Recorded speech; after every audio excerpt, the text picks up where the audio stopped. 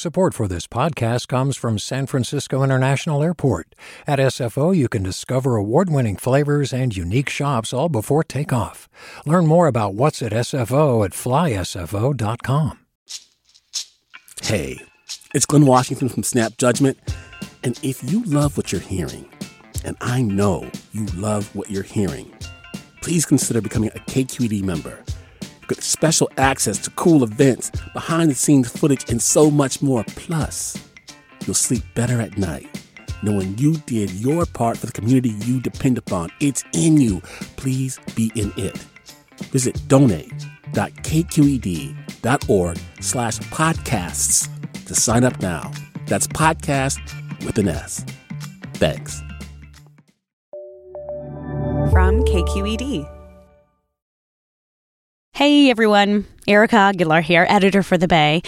Hey, the team is still recovering from our awesome Friday Night Live show. Thank you for coming out and making it what it was, a night to remember. We had so much fun sharing some of our memorable episodes with you and the stories. It's a topic that Erica, Devin, and I have a lot of discussion over. Like every time we put an episode together, it's like, what does this mean about living and being from the Bay Area or being here in this place that we call home? So if you weren't able to come, no worries, because we recorded the whole dang thing and we're going to bring it to you right here. But before we get to the show, I just want to say thank you so much for showing up and supporting us. Another way you can support the Bay and this podcast is by sharing it with a friend or on social media, because word of mouth is one of the best ways people find a podcast. So do us a solid, recommend the Bay to your bestie, to your coworker, and or leave us a review. Thank you. Thank you.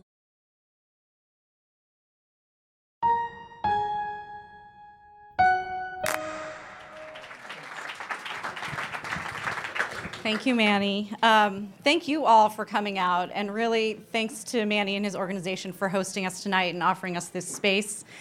I'm Vinnie Tong. I'm the managing editor of KQED News. I think the thing to know is that before this, I was the editor of The Bay podcast. So that makes it just extra special for me personally to see all of you out here tonight. I can tell you a little bit about the origin story of The Bay, since I was there for that. Late 2017, Devin Katayama started prototyping. What would it sound like if we made a podcast that was about local news? And pretty quickly after that, he teamed up with me and Erica Aguilar right over here. More prototypes came. We got great support from KQED and the newsroom, Holly Kernan and Ethan Lindsay, everybody there. And you know, in March of last year, we officially launched. It was really, really an amazing team of people of color creating a podcast together, which was meaningful, very meaningful for all of us. I think of the Bay's identity as having three pillars, really: news, storytelling, and local. And the local piece, I think, is really important because it keeps us rooted here in the Bay. We like to think that when you listen to it, you really feel living here. And, you know, in terms of being created by a team of people of color, there are some things that we care about a lot, which were identity, community, and looking at structural inequity. And I hope that that's something that you hear in the stories that we tell. It's been a little more than a year now, and nearly 200 episodes later, here we are. So we're grateful that you've all come out tonight, and without further ado, welcome to the show.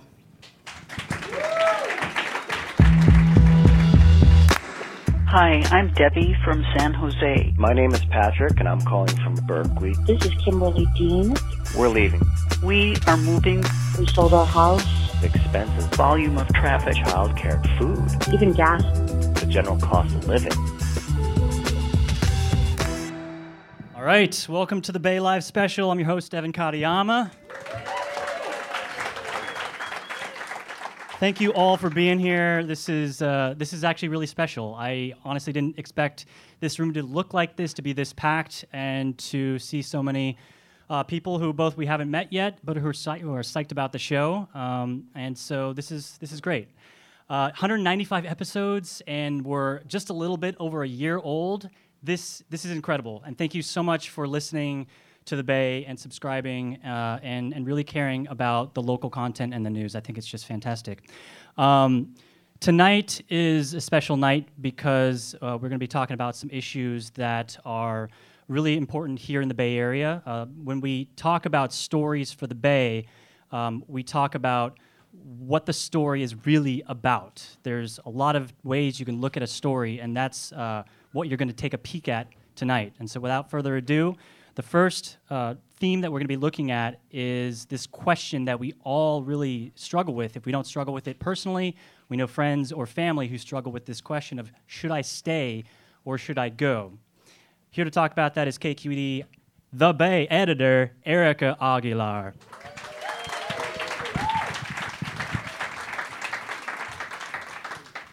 What's up?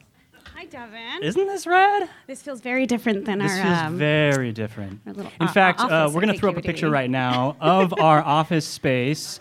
This is Edit Room Z, where we do all the magic. You like our white walls? The white walls, except for the recordings.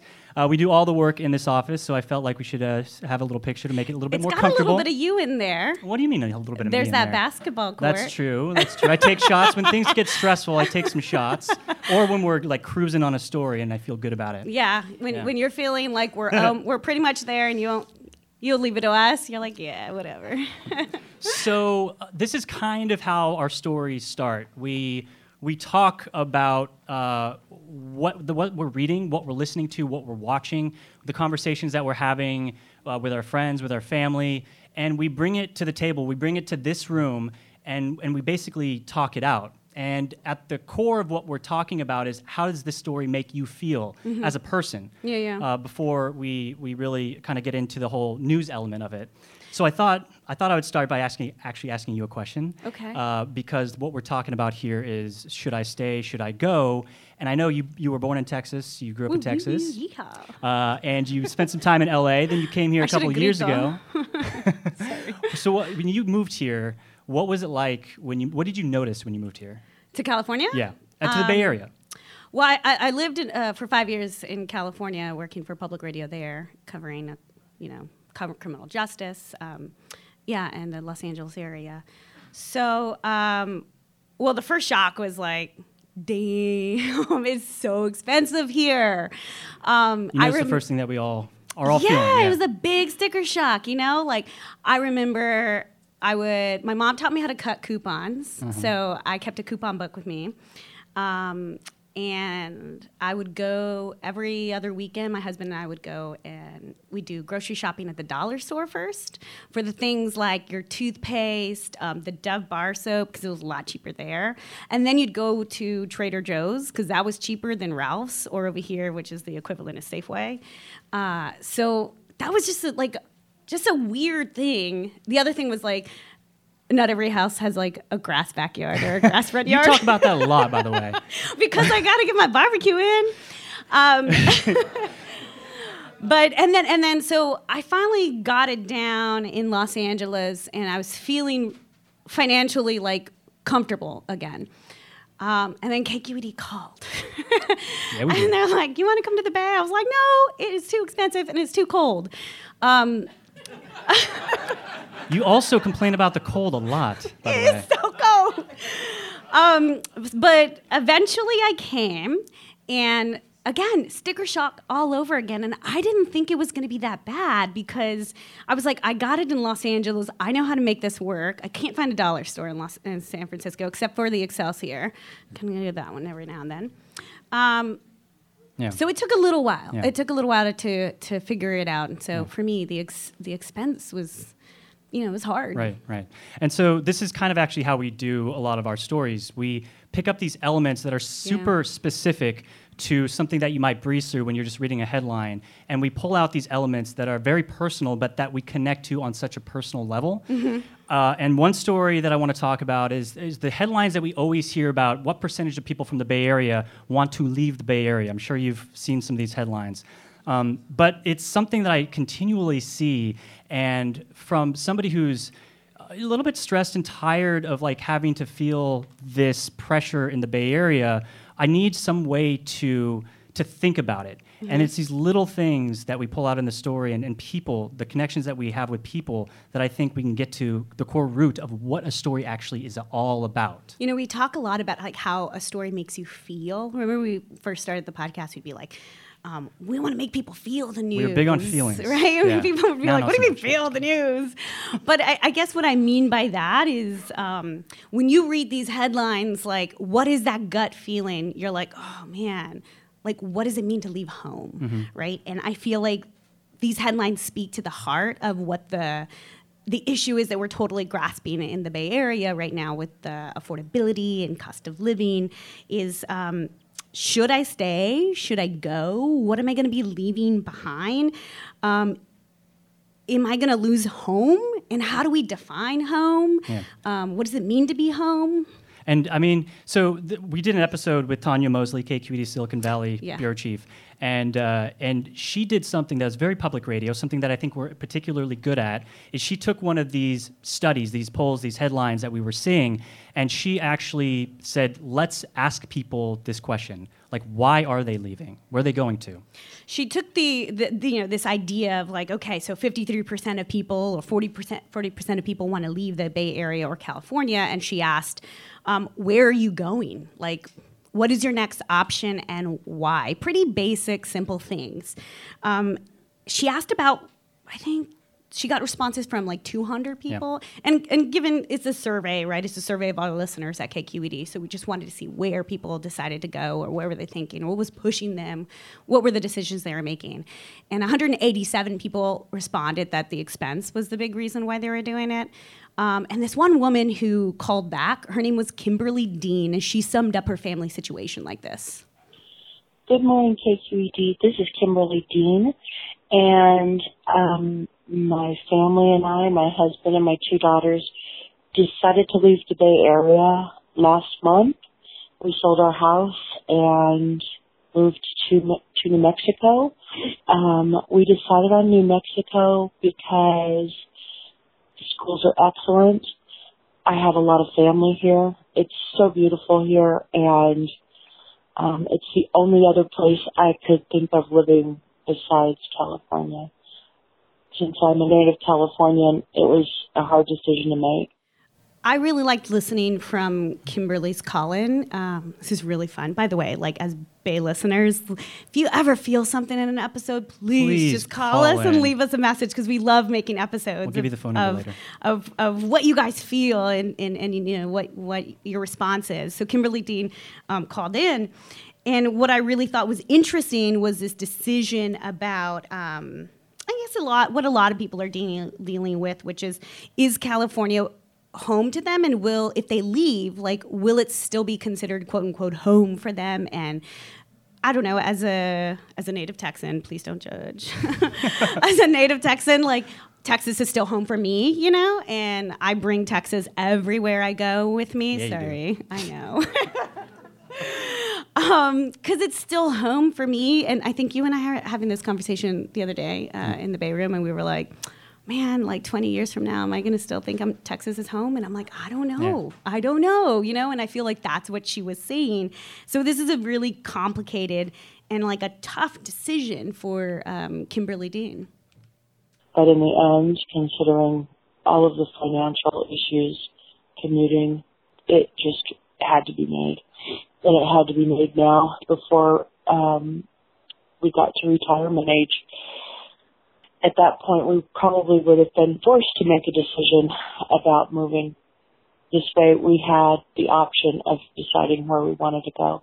So for Kimberly Dean, it was New Mexico, and I know in the survey, Tanya also asked about where people were moving to. So right. Where were people moving to? It was a big part of it. What were people saying? Well, this is a big reason why I was drawn to the story and why I hosted this episode on the podcast, which was they were going to Texas.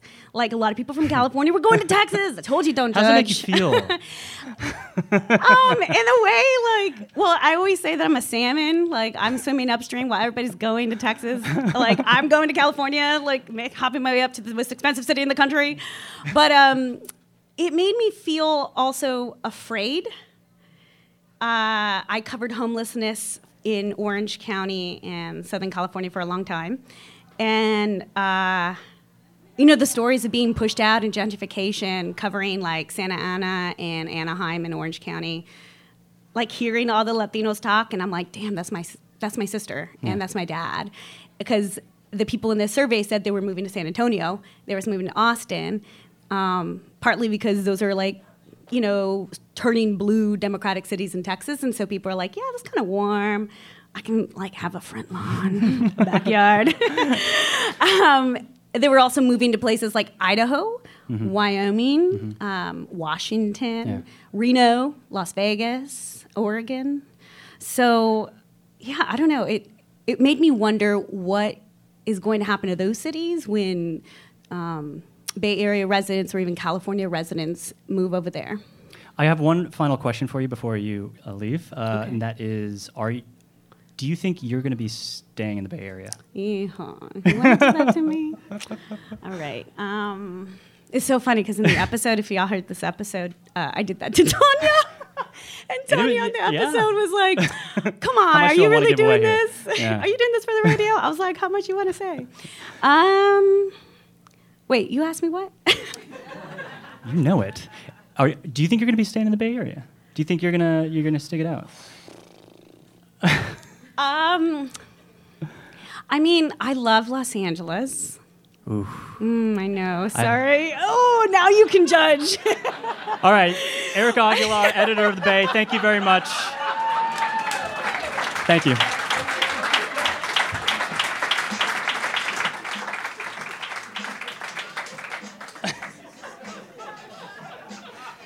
Whoo! So we just talked about, should I stay? Should I go? For a lot of people, that's not the right question. For a lot of people, the question should be, can I stay? And you see that a lot in the city of Oakland. People who are being pushed out and displaced to other places. You also see people who are fighting to stay in Oakland. And here to talk about that next is KQED's race and equity reporter, Sandhya Dirks. Hey, Sandhya. Hi, Devin. So last year, we saw a handful of videos of people of color getting the cops called on them by white people. Right. So And you might remember some of them. Yeah, just a number of The several. Philadelphia Starbucks. Right. There was also one in Oakland, you might remember. But there were not just videos, but the conversation about people of color and their bodies being policed in public spaces by white people was everywhere. And it wasn't that it was happening more than usual. This has always been happening, right? The thing was that we were actually paying attention to it, and the media was paying attention to it. So there was the grad student at Yale who was sleeping on the couch, who had the police called on her. There were the two indigenous youth who were touring a college, and a white woman got uncomfortable because they were there. So all of these things happened, and of course, you even had one in San Francisco, a young girl selling water, got the police called on her, and then you had a very famous one in Oakland. You might remember this. There was a barbecue at Lake Merritt, and things happened. We're going to play a clip of that right now. It's illegal to have a charcoal grill in the park here.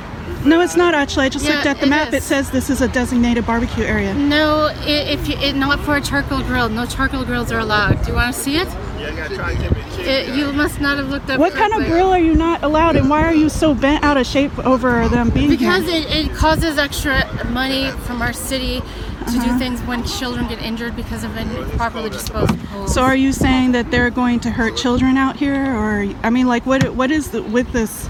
There's laws about this park, and I know the laws about this park. And charcoal grills are not allowed here.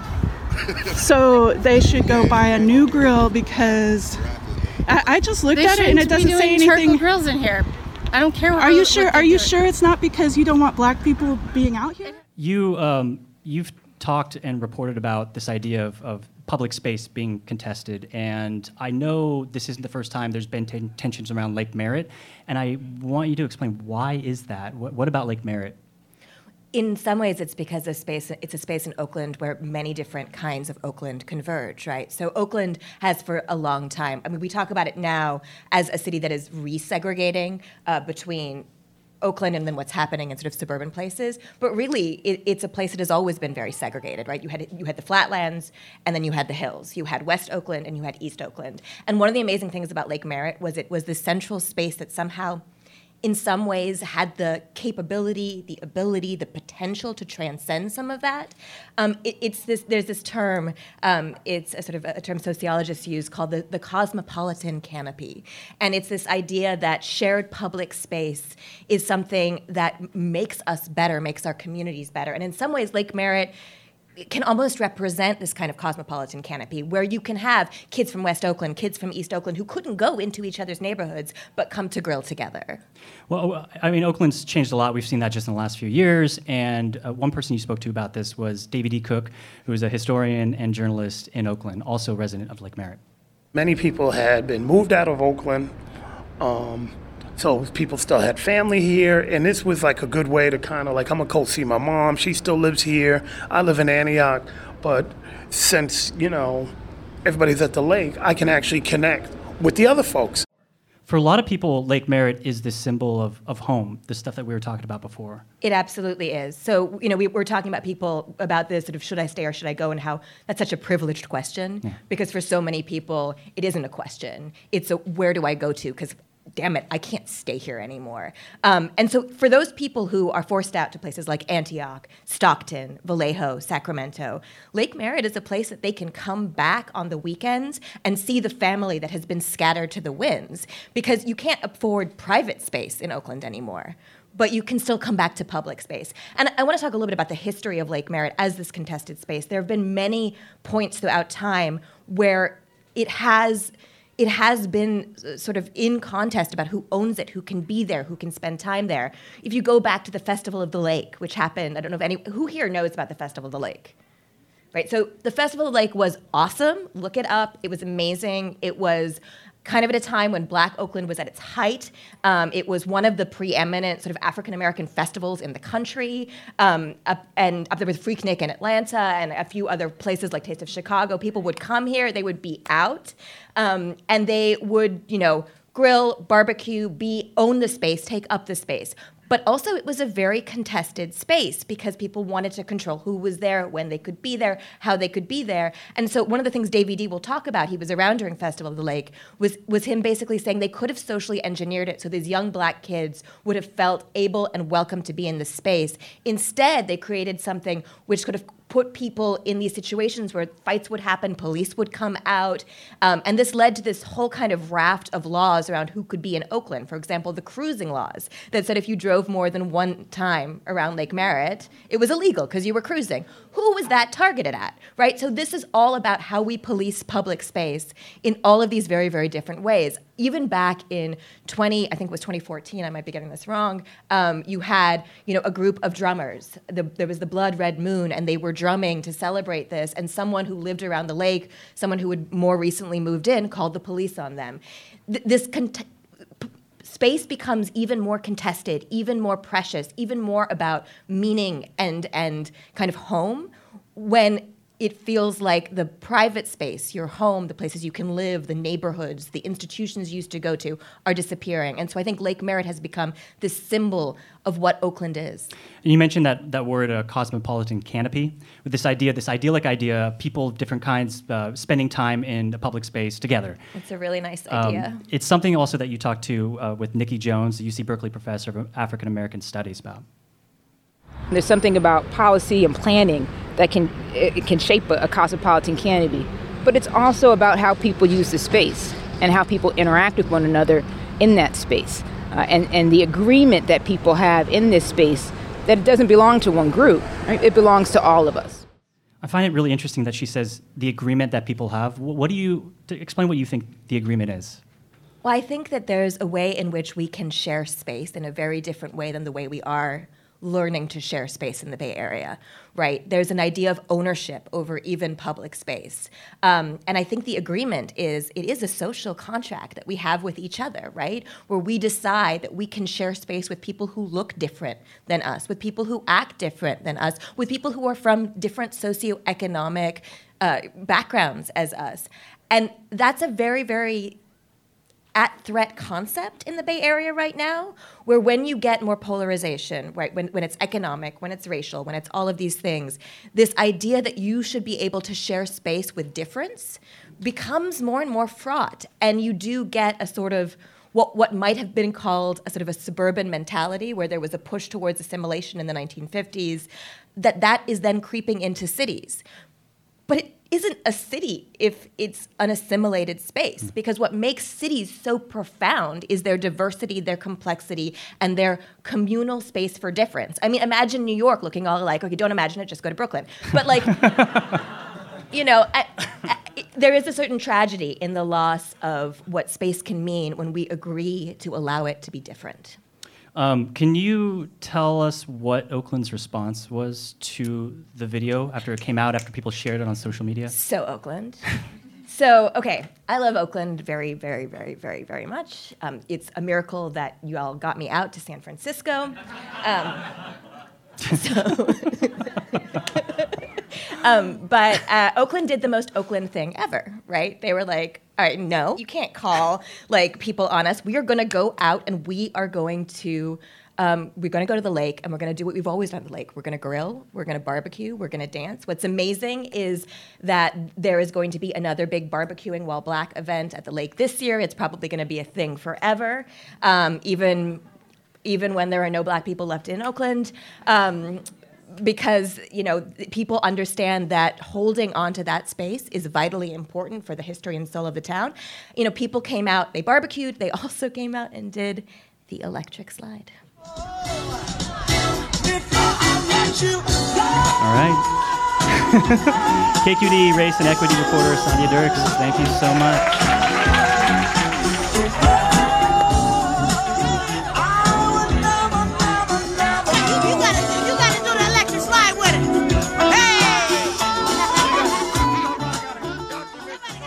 So we've talked a little bit about the personal reasons and some of the cultural reasons why people may choose to stay or leave. But there are some real environmental reasons that some people just can't stay in the Bay Area or don't want to stay in the Bay Area. We've done several episodes on the fires in Northern California, and all of these fires have impacted our lives across the region in some way. We were surrounded by fire. It was on fire. You're sitting in the middle of a fire. We knew at some point Paradise was going to be hit head-on by a fire. Please welcome to the stage KQED criminal justice reporter Suki Lewis. If you don't know Suki yet, please follow her work. She's an amazing reporter. And actually, I don't know how many people here know this, but you're from Lake County, and you have reported a lot on the fires up there. Yeah, and that's how I actually got into reporting on fires at all, was basically just because I was from somewhere that burns a lot. And growing up there as a kid, there were always fires. It was like every summer there'd be a tuft of smoke in the distance. You would kind of be aware of the presence of fire in the landscape because it's a very, very natural part of the California landscape. But then something started to really change in the last few years. And so it's burned. In 2015, where the really devastating fire that year was the Valley Fire, but there was also that same year the Rocky Fire and the Jerusalem Fire. And that just burned massive acreage, massive homes up here, and then it was year after year after year kind of getting hit by fire after fire after fire. And, you know, we're starting to see that in many other places, you know, with the Tubbs Fire and then with the fire in Paradise. Right. And it's really changing, I think, the psychology and the landscape, and yeah. Well, I actually want to play about a minute of one of Suki's stories that we did on the Bay. Suki, this is the Pawnee Fire in Lake County last summer. This was the fourth year in a row that Lake County had been hit by fires, and you went to the Moose Lodge, which was acting as an evacuation center. I'm a reporter with KQED Public Radio. Oh, cool. Just reporting on the evacuation and how people are doing. Are you evacuated? Yes. Where are you? Where's your home? Spring Valley. It's gone. It's gone? It's gone. Oh, I'm so sorry. Yeah. What's your name? Charles Valdez. And were you there? Did you see it burn down? No, we left when flames were pretty close coming over the hill at us, and we grabbed our bird and a few belongings we could and got out. Been here at the Moose Lodge, what is our third day? Wow. And have you had to evacuate from any of the other fires that have happened around here? We were up in the avenues here a few years back and ended up homeless for about a year and a half. Wow. And what kind of bird do you have? Blue and gold macaw. Could I check out the bird? Come here, Bella. Come on. His name is Brady. He's about 11 years old. We've had him about a year. What does it feel like? Are you okay? Yeah, I'm just tired. I mean, I understand they're going to change the name of Lake County to Flame County. Yeah. And it's hard, but life goes on. I've been through a lot in my life, and do you ever think about leaving Lake County? No, this is home.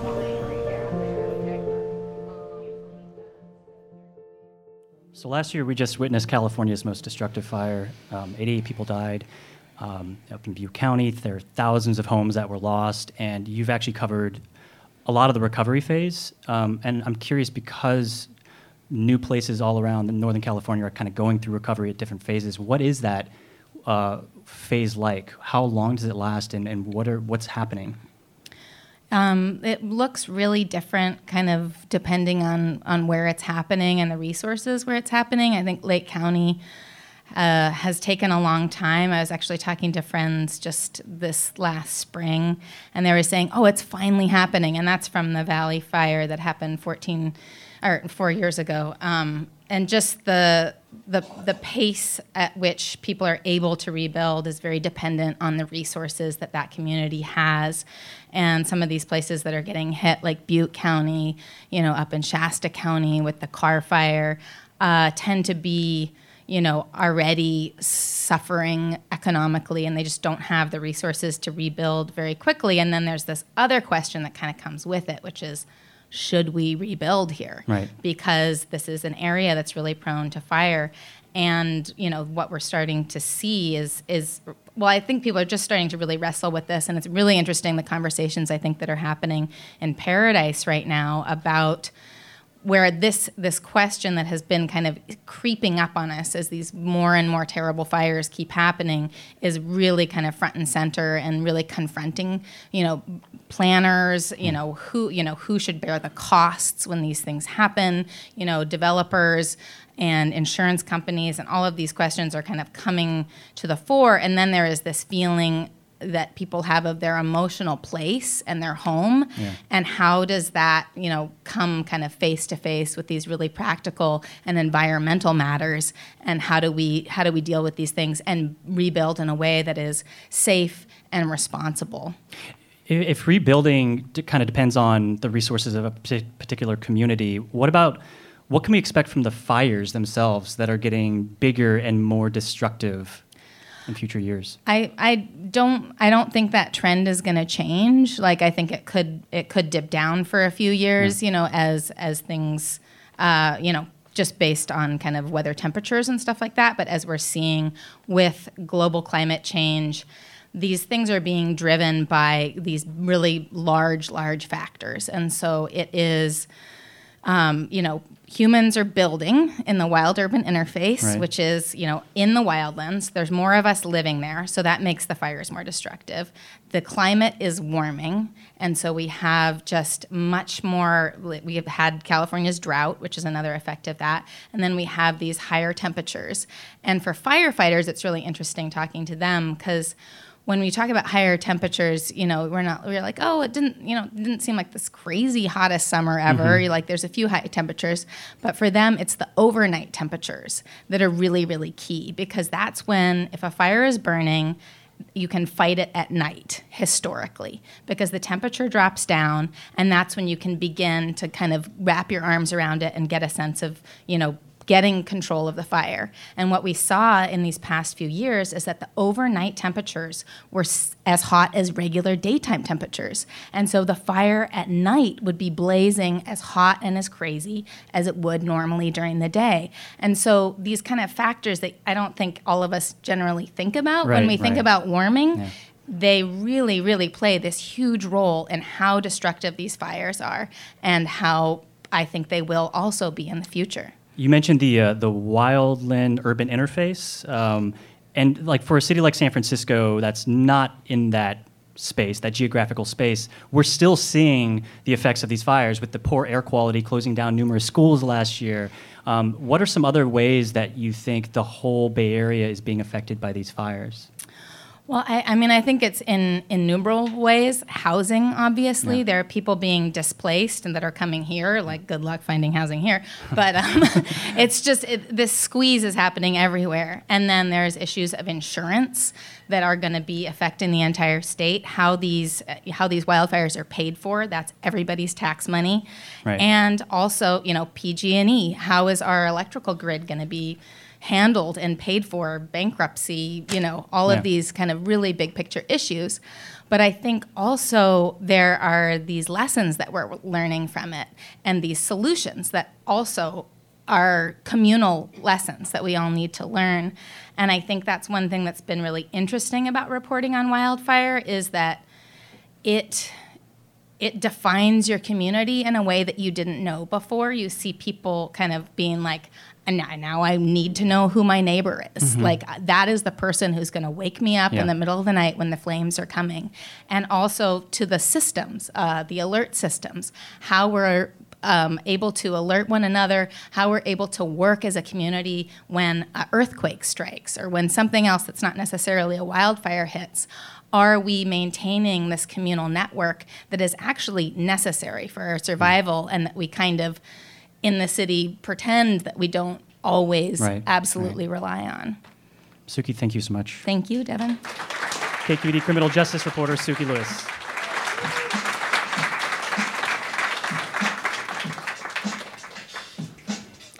So we've been talking about some reasons that people are leaving the Bay Area, and we all know that the one thing we really need to do to keep people here is find places for them to live, to build housing, to find opportunities to keep people in the places that they are.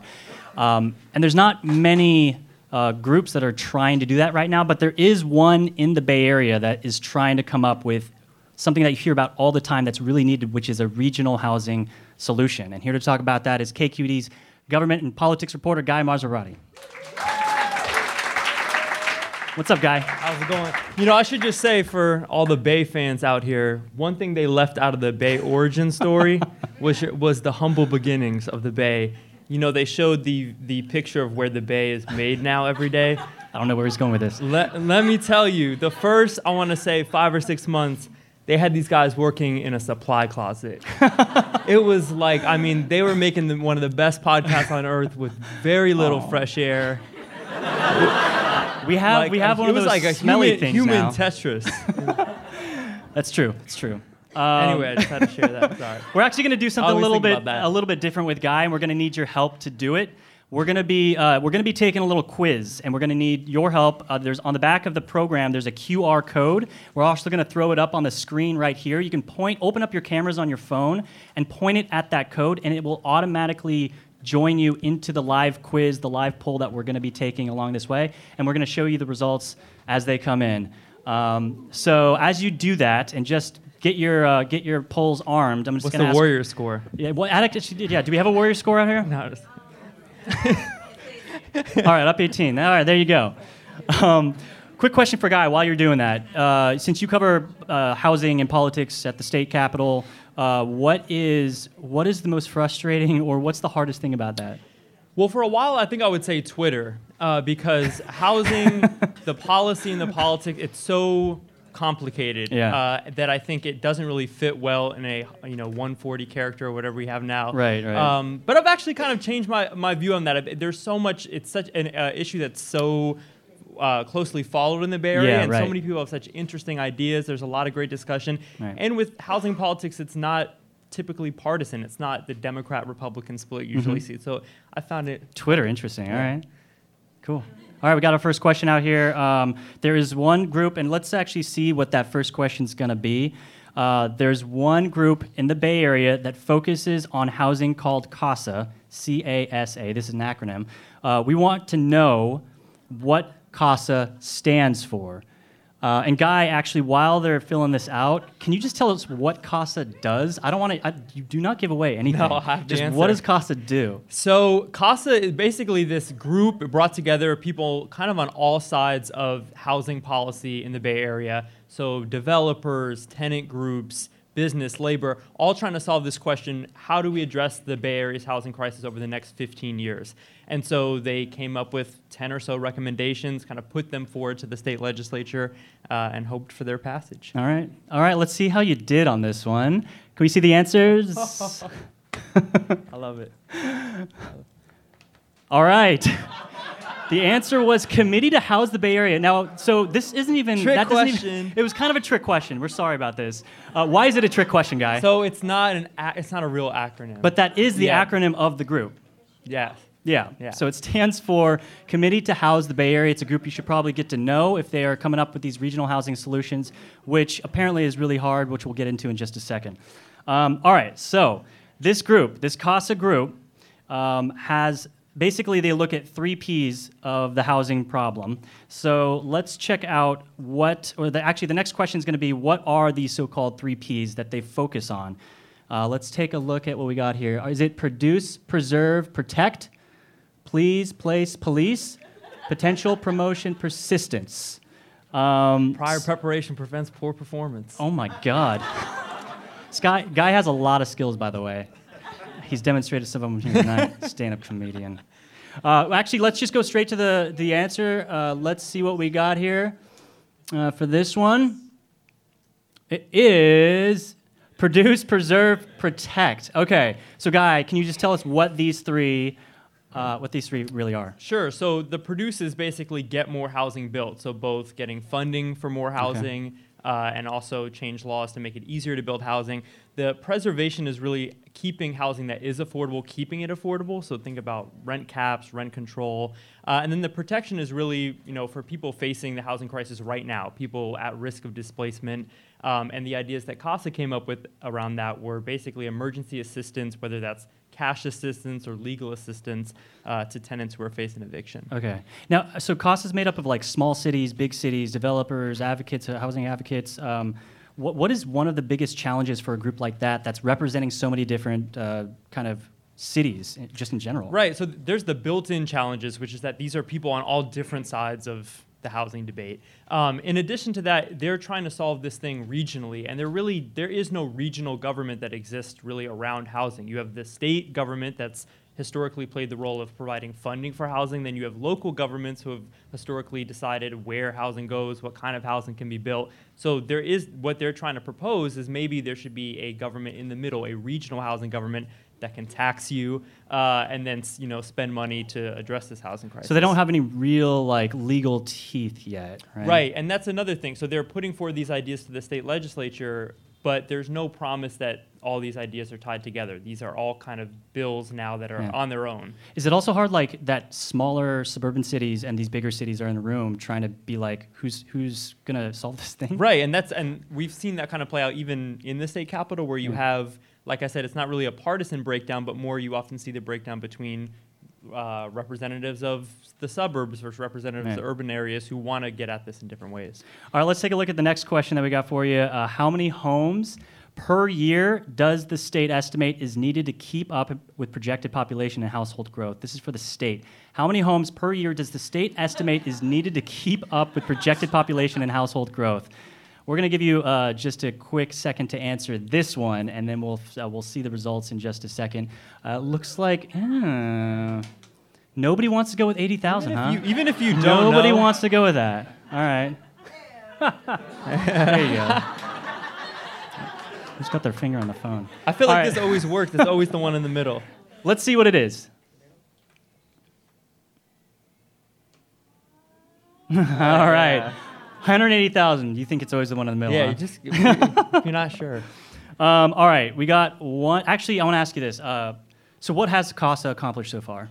Basically, they've produced these ideas, they've given them to the state legislature, and actually the biggest ideas in there, both bills to increase density of housing in the state and also to put a rent cap on rent increases, are both still alive in the state capitol. So that's the good news. There have been a lot of changes to those bills, but they're still We don't need to get into the changes, but I do want to ask you this. Yeah. Both those bills, I think, had hearings this week, right? That's right. How Long did they do? hearings. So they both passed their hearings. They're both changes made, but they live on. Okay.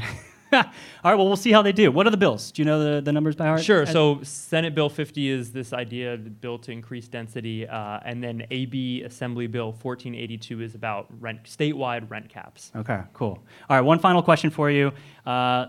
Let's see. Okay, which major Bay Area city out of these four is furthest behind in meeting housing goals?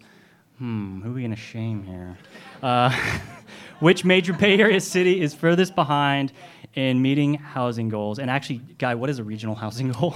So this Let's is define this for you. Super convoluted process. Basically, the state sets goals on how much housing regions need to produce to keep up with population growth, and the regions decide how much each city is responsible for, and there you get your goals. All right. Let's see what we got here with this question of which major Bay Area cities are furthest behind in meeting their regional housing goals. It is San Jose. Do you know why that's the case? Wow.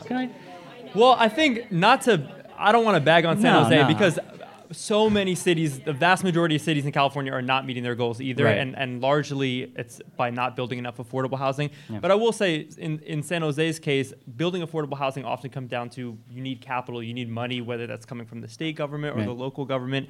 That the sources of that have really dwindled over the past few years, and we know San Jose went broke a few years ago, so they've kind of been behind other cities in terms of producing local money for affordable housing. It's really easy. It's really interesting to look at like your own city's housing goals and what they're. Is it? Well, kind of because they're so low, and you're just so surprised. So if you do have a chance, find out where you can see your city's housing goals, and then. Have fun with that one. The Guy Maserati, thank you so much. Thank you. Politics and government reporter.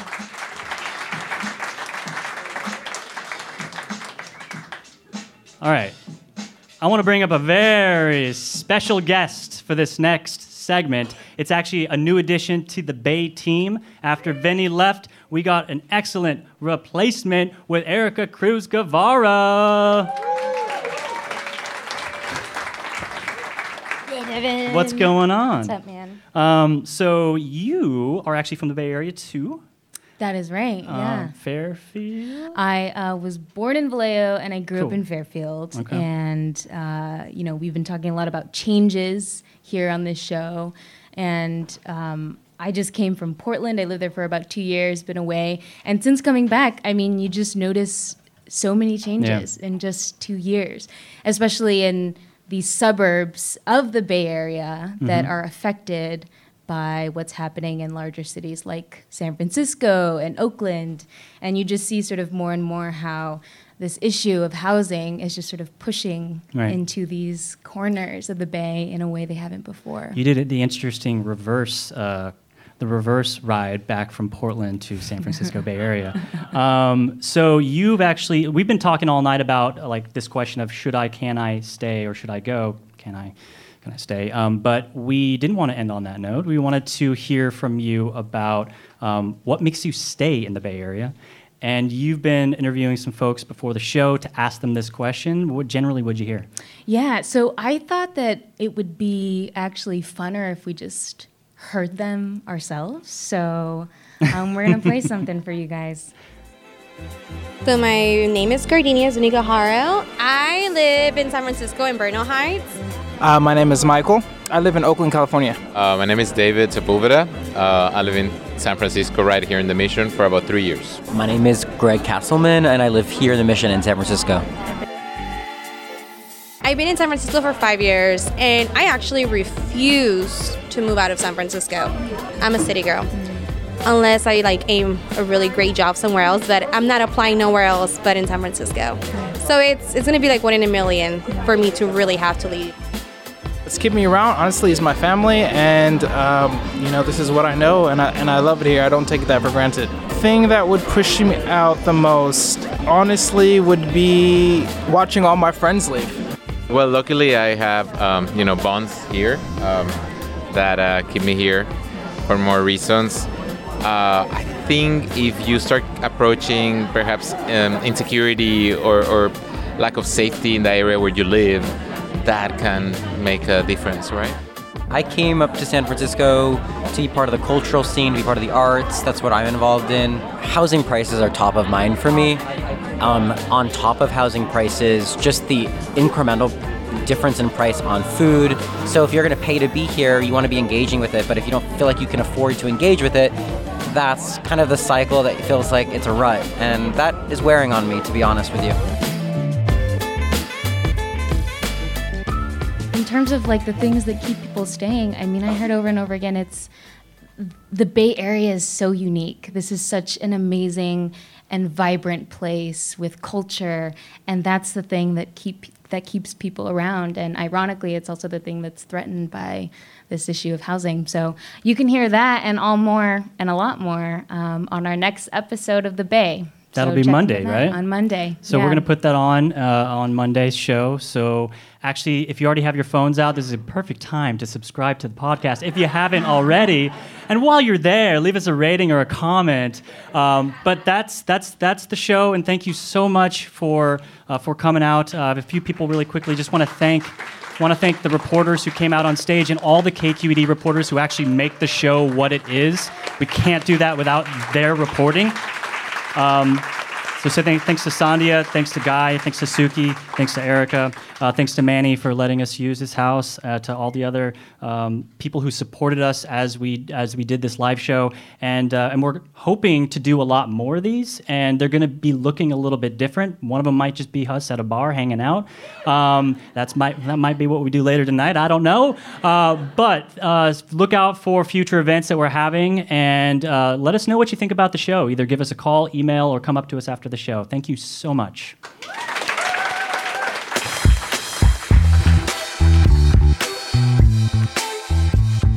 Thank you again so much for joining us for this live event. It was so much fun. We had fun putting it on. We hope you had fun coming. We want to do more of this, so be on the lookout for future shows. A good place to find new information about the podcast, new episodes, behind the scenes stuff, is to follow us on Twitter. We are at The Bay KQED. If you like The Bay, support this podcast by leaving us a review on Apple Podcast or wherever you listen. And remember, The Bay is a production of KQED listener-supported public radio in San Francisco. So when you support KQED, you're also supporting this podcast. I'm Erica Aguilar. The Bay will be back with more local news and storytelling on Wednesday. So see you then.